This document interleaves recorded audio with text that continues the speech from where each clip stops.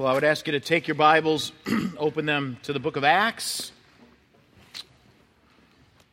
Acts chapter 9. We are studying the book of Acts together. This is your first Sunday here. We're going through it thought by thought, seeking to understand God's Word and what He has for us. We have left off here the passage that Matt read at the beginning of the service. I'm going to read it again here in a few minutes, but Acts chapter 9, beginning at verse 32, just to give you a little perspective as to where we are in this text. We are beginning the section, kind of the third section of the book of Acts. The book of Acts is really divided into three sections. It's not even. There's most of the section. Most of the book is on the last section, but it begins with the ministry in Jerusalem and how the gospel spread into Jerusalem, and then it moves into the second section, Judea and Samaria. And here in chapter 9, beginning at verse 32, we begin the movement of the gospel into the world. So it's that third great movement of the book as it's making its way into the world. And as it's doing that, we begin with Peter. Peter actually is really the key, one of the keys to that kind of, makes that first crack into the worldwide movement of the gospel. He sets the table for Paul, who's going to go out and be the missionary who's sent. But what happens here in chapter 9 is we begin the last three stories we have of Peter, basically. These are his last big three events. First is this healing that he has that we'll look at today, where God uses him to heal two people, and then it moves into his work with Cornelius, a Gentile, and then finally his imprisonment and his escape. And so we have these last three events, and all three of these events, they start a trigger of a worldwide movement. In fact, Luke even does something in here, and I'll point it out to you when we get there, but Luke is beginning to even acknowledge Gentiles, or what that means, they're non-Jews. He's beginning to acknowledge Gentiles in his letter. You'll see it here because he tells us that Tabitha's Greek name is Dorcas. And when Matt read that, I don't know if you noticed that. And then at one point he refers to her as Dorcas. He's beginning to acknowledge Gentile readership. Prior to that point, he didn't do a lot of explanation. I don't know why, but in the letter, the idea is that Luke, he kind of triggers himself. He lets you kind of know where he's going in the book. He sends you little signals ahead of time of what he's about ready to talk about. And he introduces ideas before he develops them. And so now we're going to get the idea about the Gentiles, about the gospel going to the nations, to the world. And this is the start of it, and it begins with this healing. And in order to understand this section, I want you to kind of understand healing and why healing, how a Gentile would understand healing. And when we get into the text itself, we'll talk about the Jewish understanding and how they would have interpreted seeing somebody healed. But Luke is acknowledging a Gentile readership, and the Gentiles, when they see these stories of healing, when they read them, they're going to have an understanding of God that's going to blow them away. And I want to just explain that to you so that you can kind of start processing this book through the lens of a non-Jewish reader. Because now we're moving into the nations. Hopefully this is making sense what I'm saying here. So let me try to explain this to you so you'll understand it. You know, the Gentiles that are reading this letter, they have or this book, this narrative, they have an understanding of God that's different than the Jewish understanding or the Christian understanding of God. You know, we talk about, in our day, like we'll talk about Jesus being in our heart. We talk about these very personal terms. You know, God loves me, I love God. Now, if you were a Gentile living at the time here in the first century, you wouldn't have thought of the gods as being personal. Right? Do you remember from school, those of you who studied Greek mythology in school, do you remember that section if you went to school and you studied that? I didn't like that section because the gods just annoyed me. They were so narcissistic, weren't they? If you studied it, like they were just self-absorbed. And the humans on the planet, they're just trying to like get their attention. Hey, we're going to give you a sacrifice. We're going to go dip ourselves in a river. We're going to do this just to try to get you to notice us that maybe you might bless us. But then you read the stories and the gods are just absorbed with their own self, their own way, their own thoughts. The thought of God being with us, not in a Gentile mindset at all. So Luke is beginning the section on the mission to the world with a very strong point. Jesus is not only God, and he's not only the Messiah, but he's with us. He's at the bedside of a paralyzed man. He's at the bedside of a dead woman, and he's touching them and giving them life. God is with us. And as we begin the Gentile movement, that is what we see. God is with us. And I want us to see that today. So what we're going to do is a little bit different. You know, my normal kind of MO is to read a section, explain it, read a section, explain it. What I want to do is I want to just read the whole account one more time, so it's fresh in our mind. And then I just want to highlight a couple parts of the account, and then we're going to go right to what I hopefully is Luke's application, what he wants us to see. And then we'll talk about what that should mean for us. So slightly different, but I hope that you can really capture an understanding of Jesus in a way that strengthens you, encourages you, and equips you. Hopefully you'll get all of that today.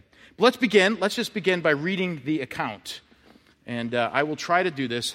I have been resisting bifocals, but I think this is the year. Okay? So I'm going to do my best. I actually have to take my glasses off now and hold the Bible out a little bit further away. So this is bad. I'm sorry. Okay, Luke 9:32. Now as Peter went here and there among them all, he came also to the saints who lived at Lydda. There he found a man named Aeneas, bedridden for 8 years, who was paralyzed. Peter said to him, Aeneas, Jesus Christ heals you. Rise and make your bed. And immediately he rose, and all the residents of Lydda and Sharon saw him, and they turned to the Lord. Now there was in Joppa a disciple named Tabitha, which translated means Dorcas. She was full of good works and acts of charity. In those days she became ill and died, and when they had washed her, they laid her in the upper room. Since Lydda was near Joppa, the disciples, hearing that Peter was there, sent 2 men to him, urging him, please come to us without delay. So Peter rose and went with them. And when he arrived, they took him to the upper room. And all the widows stood beside him, weeping and showing tunics and other garments that Dorcas had made while she was with them. But Peter put them all outside, and he knelt down and prayed. And turning to the body, he said, Tabitha, arise. And she opened her eyes. And when she saw Peter, she sat up. And he gave her his hand, raised her up. Then calling the saints and widows, he presented her alive. And it became known throughout all Joppa. And many believed in the Lord. And he stayed in Joppa for many days with one Simon, a tanner. So there's the account. Now in this account, as you can see, there are 2 miracles that are part of this account. The first miracle is this miracle of Aeneas. It's an interesting miracle. Where it comes from is that now that Paul is no longer going after the believers, there's some relative peace, and so Peter's on a journey. So he's going a little north and a little east of Jerusalem, and he's going up into these regions to these towns that actually weren't towns that were set up by the when Moses was dividing up the land and setting them out. Lydda was actually not one of the towns that was developed. Lydda was developed after the Babylonian captivity. It had some half Jews and half Gentiles in there. It was kind of a worldly town, you'd call it that. And but churches are forming there. Philip the impact of his ministry is impacted all the way into Lydda. So Peter's on like a leadership tour. He's going around and visiting the churches. When he's there, he comes across this guy, Aeneas. Now I want you to picture in your mind what somebody would look like if they were paralyzed and lying in a bed for 8 years. Have you ever, I have visited people. I've prayed with people who were paralyzed and for years. And if you could just imagine, you don't use your muscles for a year, you shrivel up. I mean, right, the atrophy just sets in. So you're talking about a guy, his legs are shriveled up, his arms are shriveled up, he's probably not eating right. There's probably all kinds of muscular issues that go on that impact the way he eats, impacts the way he breathes. I mean, all that's involved with paralysis of that long is pretty intense. I want you to picture that in your mind. I want you to picture in your mind somebody for 8 years, what they would look like. They were on a bed for 8 years, paralyzed. I want you to picture that. And I want you to just think for a moment of what it would be like for somebody like that to get healed. Now look at the story here. Look at verse 34. It says, and Peter said to him, Aeneas, Jesus Christ heals you. Rise and make your bed. And immediately he rose. Every parent wants that to be the life verse for their children, but you can't use it that way. Okay? You cannot use it that way. It's off limits. Okay? That is not the point. Kids are taking notes right now. I just want you to know. They've got suddenly engaged. I don't have to make my bed. No. Okay. It's not the point. What you have to catch here for a moment is a couple things. Notice what Peter says. He sees the guy, and he says, Jesus Christ, Jesus the Messiah, heals you. Powerful statement, right? Now, everybody in Israel knows that Jesus existed, and they know that he was crucified. It was public knowledge. Everyone knew it. Not everybody understood that he had risen from the dead. He's talking present tense. He's saying, Jesus Christ heals you. Powerful statement. You got to mark that because we're going to come back to that point. It's very important because, and we're going to unpack this in a minute, but here's the idea. Our understanding of the gospel is that we don't go to the world and promote a religion, right? We don't do that. Our goal is not to run around the country and just tell people, here's the right religion. We don't go around the world and promote an idea or a philosophy. Here are just some great ideas that you could run your life by.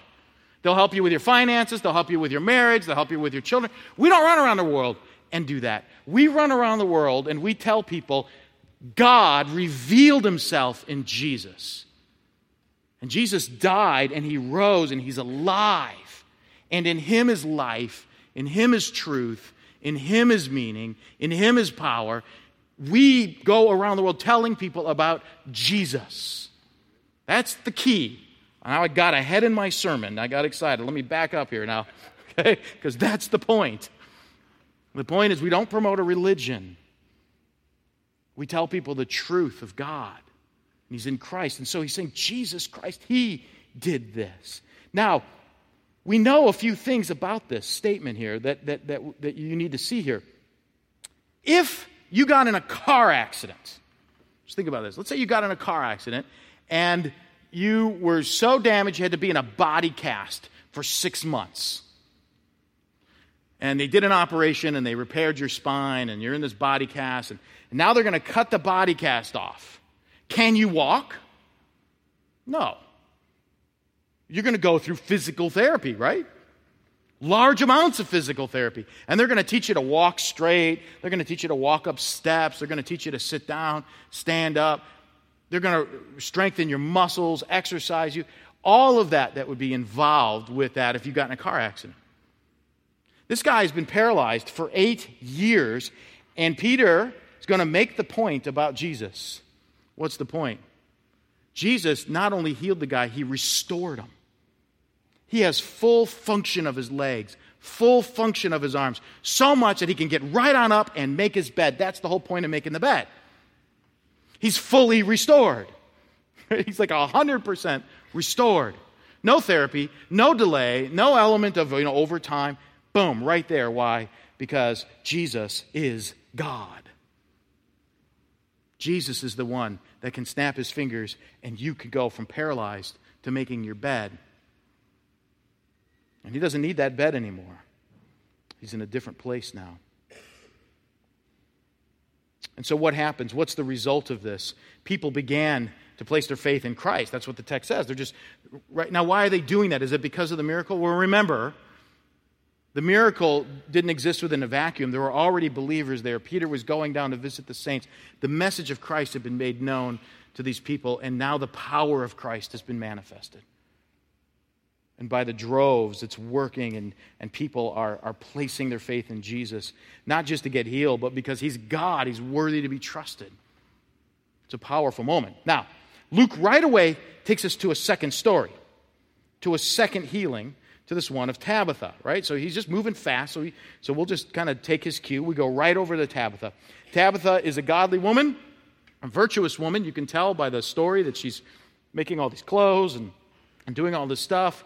And then Tabitha gets sick and dies. Now, Luke is being sensitive to his Gentile readership, so he introduces her Gentile name. Tabitha in the Hebrew, if you're going to translate that into Greek, it would be Dorcas. And so he's now starting to sprinkle in a little bit of an international flair in his writing. And here she is. She died. But there's a unique thing that they did. The Jewish custom was that when someone died, you put them in the burial cloths and you put the perfumes on them and you put them in the grave right away. There's not a lot of delay in this. In this case, they did something very unique. They did all the preparations, they put the perfumes on her, and then they put her in the upper room. They put her upstairs. And then they say, "Get Peter, quickly." Now, why are they getting him quickly? She's dead. What is the point of this? I believe that they saw the power of Christ. And so they're bringing him in here. And the widows are there mourning. And notice verse 39, how this thing plays out. It says, "So Peter rose and he went with them. And when he arrived, they took him to the other upper room, and all the widows stood beside him, weeping." The widow's job in that day in Israel was to be the mourners. They would come and mourn when other women would die. And they would sit there and cry and handle the remembrance. And so they're there doing their job. They're mourning, and they're showing all the virtuous things that she had done.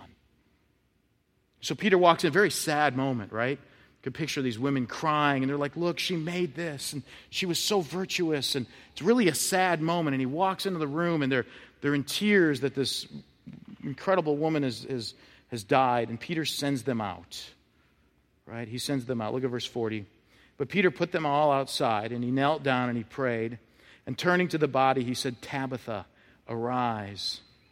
And she opened her eyes, and when she saw Peter, she sat up. And he gave her his hand, and he raised her up.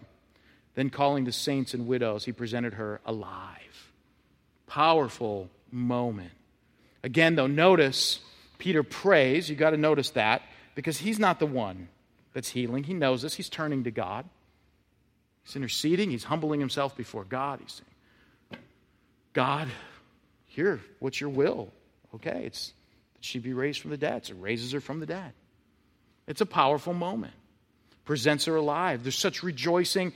Everyone knew about it. Again, the message is going out because the power of God is being held up against the message of God, and it's a powerful moment. Now, that's the account, right? Simple. You see it all there. What is the application of this account? What does Luke want us to get from this?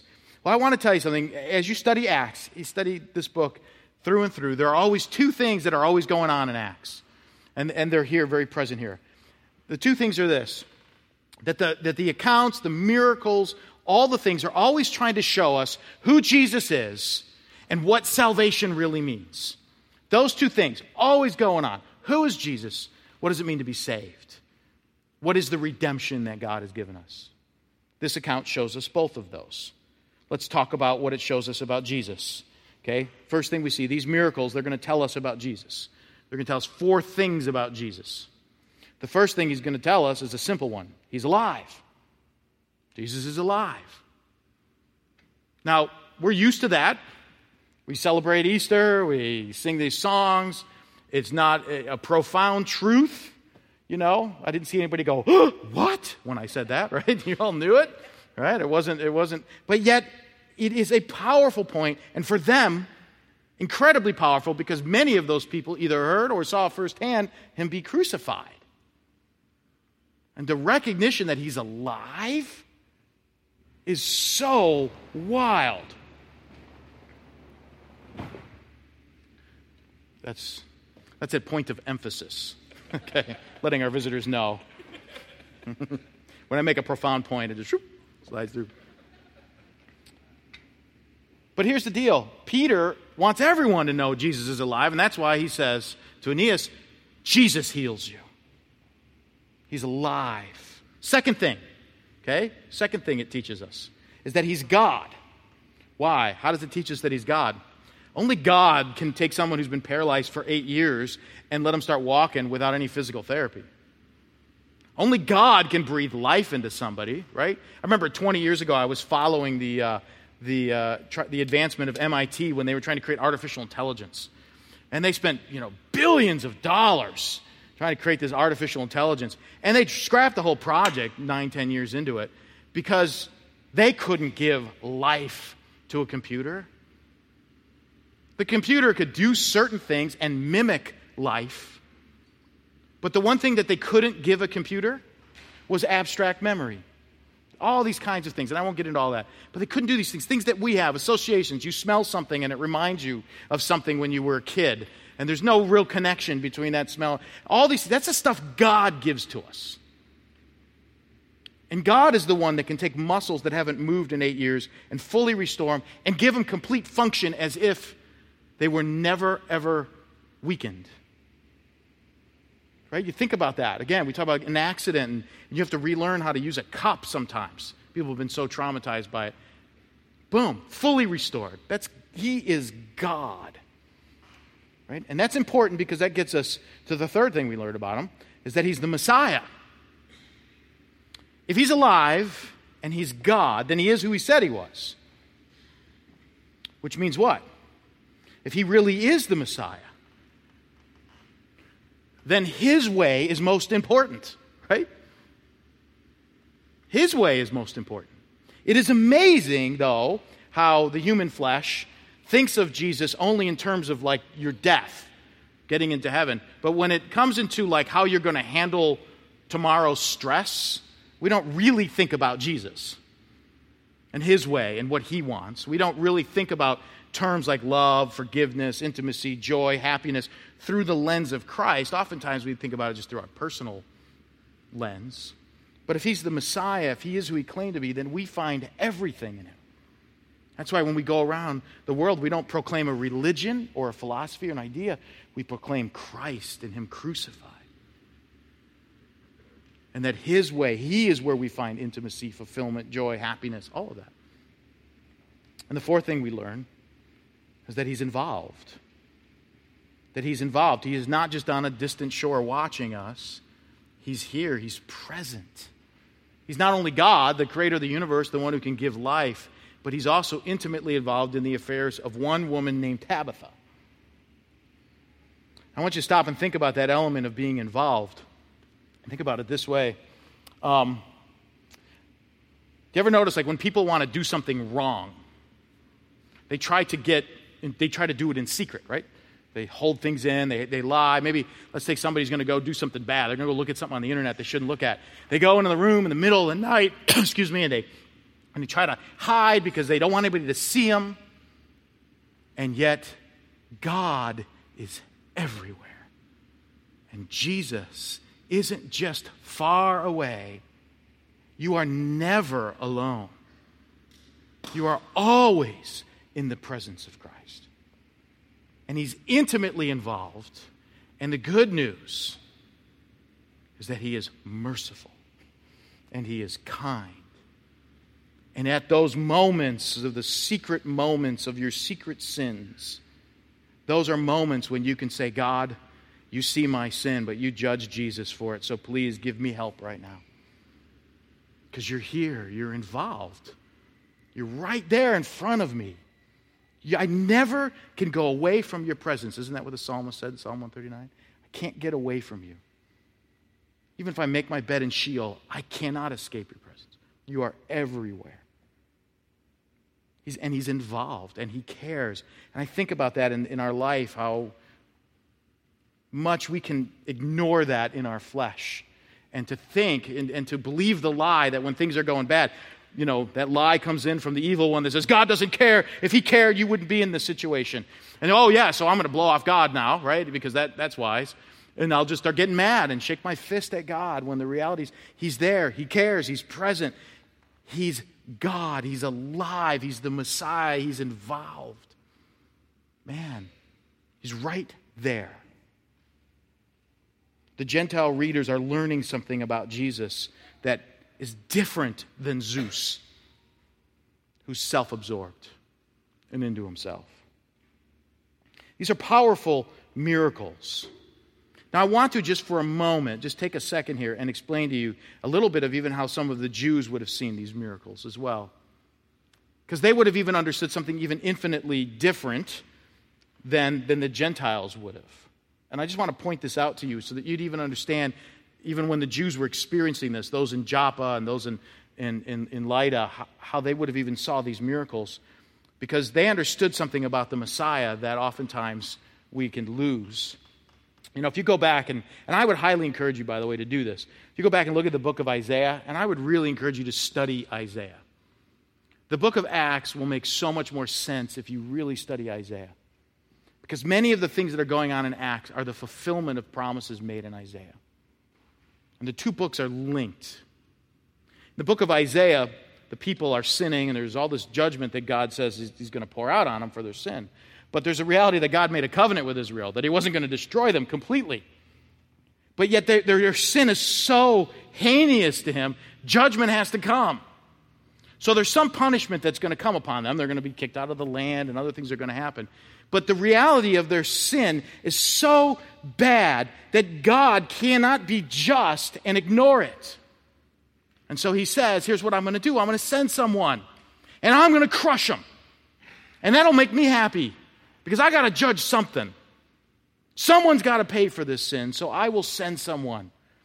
And I will judge them, Isaiah 53. I will crush them, and I will make them a guilt offering so that you can be forgiven. That's what Isaiah teaches. Now the question is, how do we know who that one is that's going to come? Isaiah chapter 35 tells us that one who's going to come is going to make the deaf hear, and the blind see, and the dumb speak. Those who can't walk, they'll be able to walk.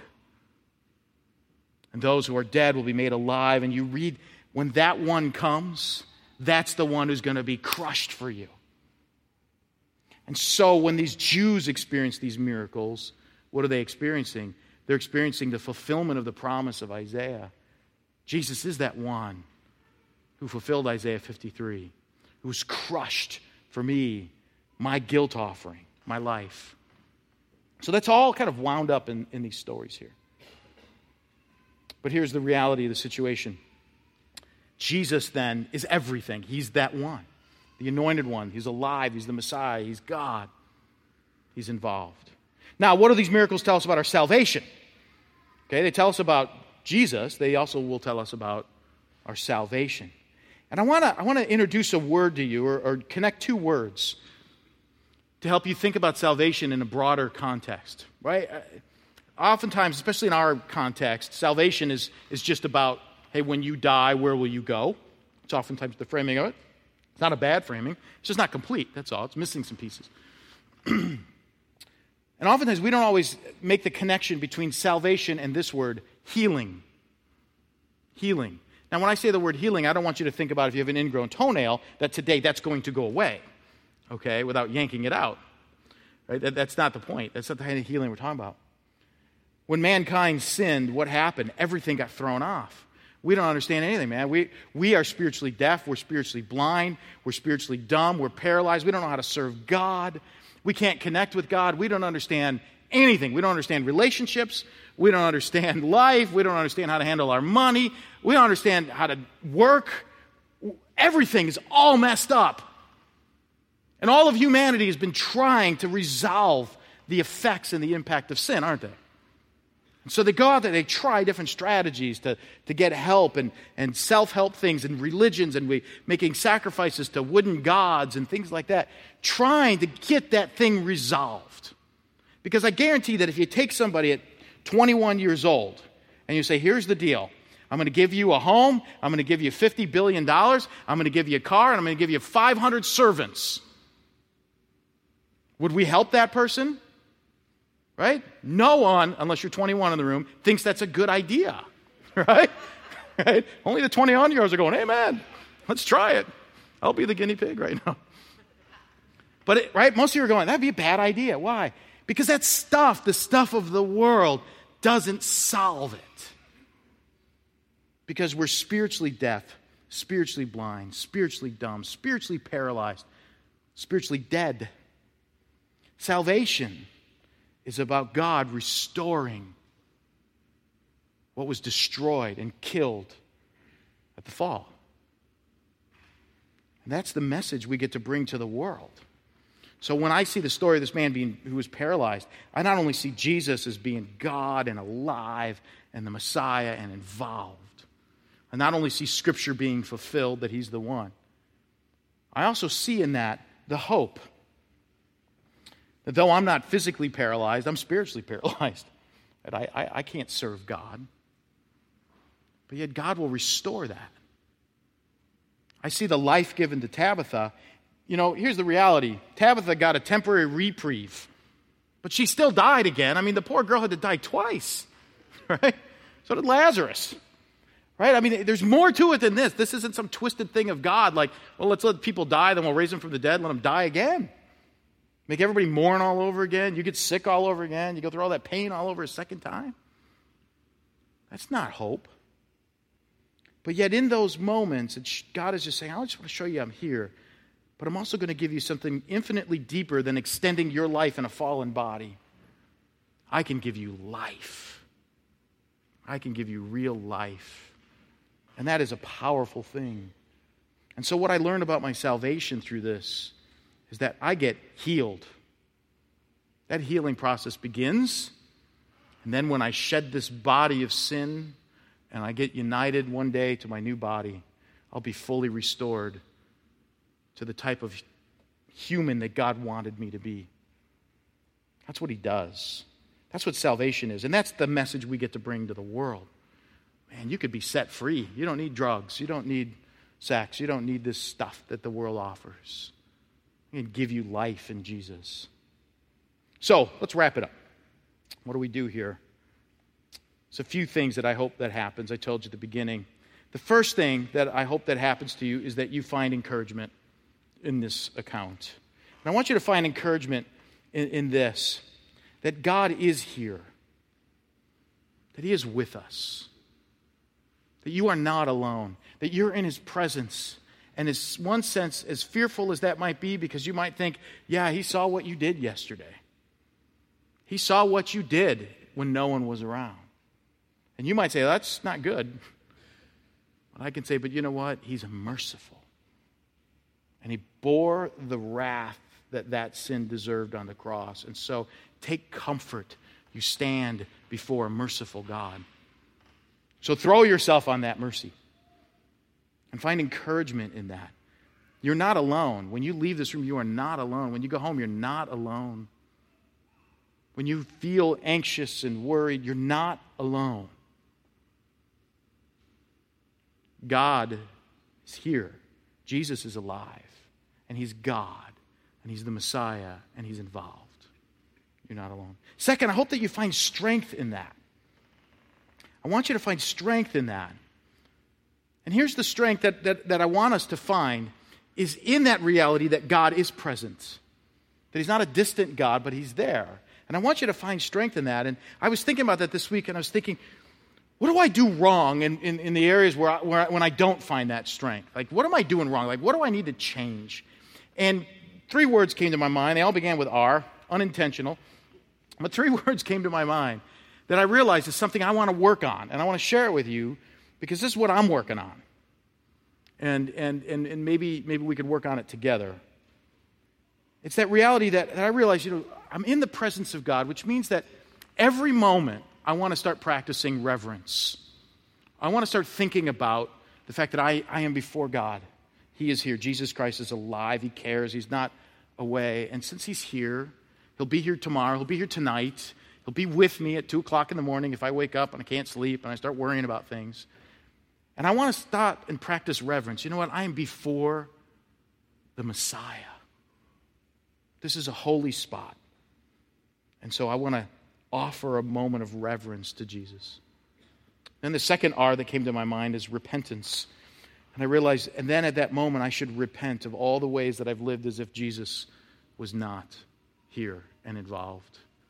If I sit here and think, oh my, I did this wrong, the church is going to fall apart, and act as if it's all my fault, and Jesus is going, Leston, I'm building my church. You could die. It doesn't really matter. It's not going to stop anything, right? I should repent of that. I should repent of trying to be Jesus.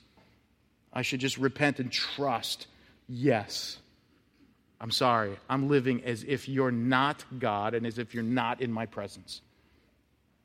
I'm living, all this worry and whatever's going on in my brain is anger or frustration or whatever it is. I'm acting as if you're not here, you're not present, you're not God, you're not alive. I want to repent of that. And then the third thing, the third R that came to my mind was the word respect. The word respect. And the reason why that word came to my mind is that I believe, and this is kind of my little worldview, that the best way you respect somebody is by listening to them. And there's an element of just saying, now I want to listen to you, God. Maybe open up your word, reflect on it, let it calm my heart, and listen to what you have to say. That's how I want to be strengthened. Reverence, repentance, respect. Because Jesus is alive, and He's God, and He's the Messiah, and He's involved. And He's healing, and He's restoring us. And then finally, the last thing is that I hope that this equips you. What I mean by that is that this is the truth we should be bringing to the world. Maybe we should stop thinking about trying to get converts and instead start thinking about bringing the message of hope. You can be set free. You don't need this junk anymore. You know, you can have everything and you're going to lose your soul, and you know it. You know it in your heart. You know that giving in to the anger, the greed, the lust, the pride, you know turning yourself over to that is only destroying you. Look at yourself in the mirror, right? But Jesus is alive, and He's God, and He's the Messiah, and He's involved, and He can heal you. He can restore you, and you can be set free. That's what we bring. Let's start bringing that message to the world. So that's a lot to think about. So why don't we just pray and seek the Lord together here. Bow your head with me. Father, we must acknowledge now that this is a sacred spot. Not because it's where we gather on Sundays, but because you're here. We can't go anywhere to escape from your presence.